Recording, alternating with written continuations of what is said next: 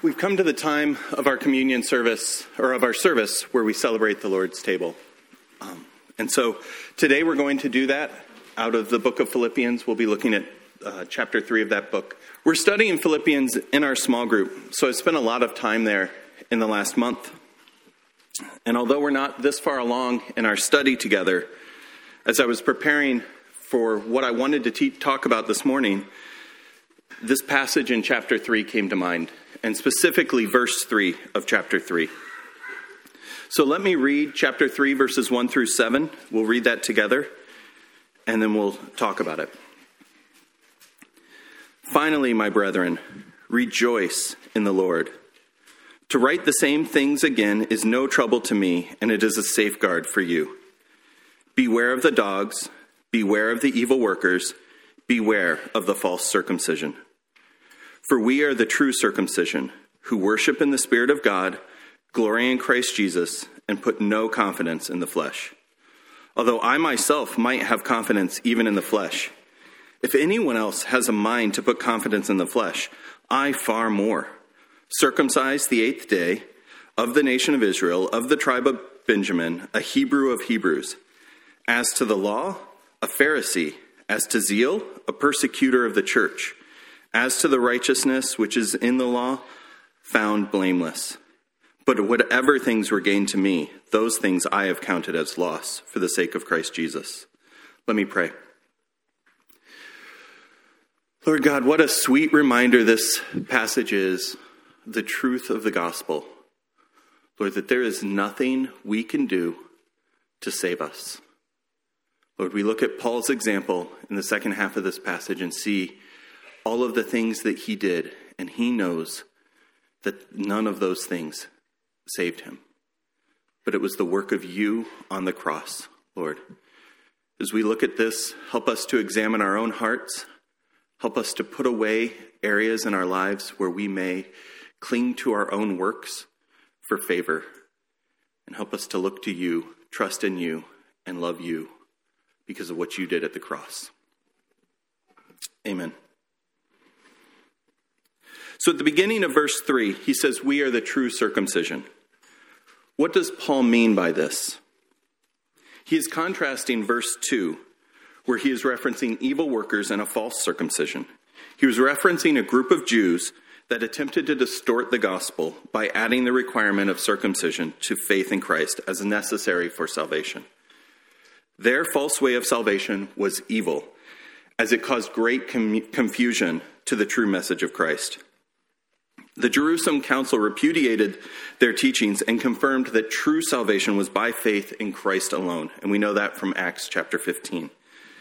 Yet these dedicated religious teachers persisted to follow Paul and create havoc among immature Christians with their Christ plus circumcision salvation message. So a reference to the true circumcision is basically saying we believe in a gospel that we are saved by grace through faith. Christ's death on the cross was sufficient. Paul then goes on to give 3 evidences of a confidence in salvation. He has confidence that the sheep at the church at Philippi are of the true circumcision, and he quickly gives them 3 places to put this confidence. The first one you can see there is worship in the Spirit of God. Christians are the spiritual ones who worship properly, directed by God's Spirit rather than relying on external rituals or rules. And then the second one is glory in Christ Jesus. Christians are actually ones that take pride, but not in anything they do. Christians boast in glory only in Christ, the good, obedient one who fulfilled the law. Satisfaction comes from recognizing that their hope is found in Christ alone, not through meticulous conformity to the external demands of the Mosaic law. They have understood that Christ's sacrifice has fulfilled the law for them. And then the third one is they put no confidence in the flesh.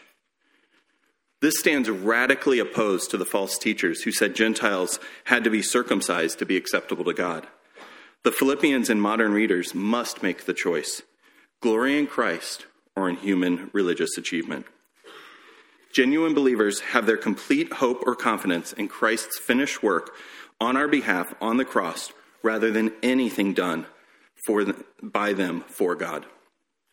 Trusting in anyone or anything besides the true Messiah is foolishness. Jonathan Edwards explains this concept by saying, all which men can do and all which they can suffer will not make up for the want of sincerity in the heart. Meaning, no matter what we do, if our heart isn't directed at the one that went to the cross, then our aim is futile. Most of us here are not by default trying to work our way to salvation.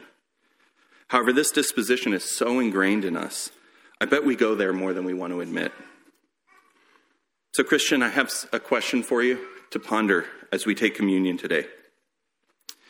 Where do you allow a works-based salvation to creep in? Maybe guilt over sin hinders your worship of Christ. Maybe you look to external motivation for holiness. Or on the flip side, do you take personal pride in your spiritual success? If that's the case for you, spend some time in prayer, confess that to God, and take communion on your own this morning.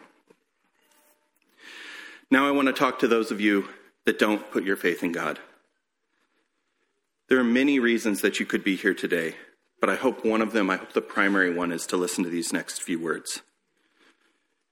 Christ's death on the cross was so much bigger than you can imagine. A perfect life, a truly sinless life, is the only way to work your way to heaven. So we can't do that. It is futile to think you could ever be good enough.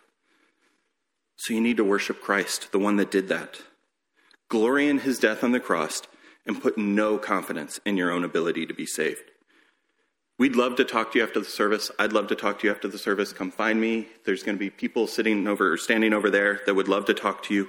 If you have any questions about what it means to put your faith in Christ, please ask somebody. But let the cup and the bread pass by this morning, as this is a time for those who have dedicated their life to Christ. Men, come forward and serve us, and I'll come back and pray.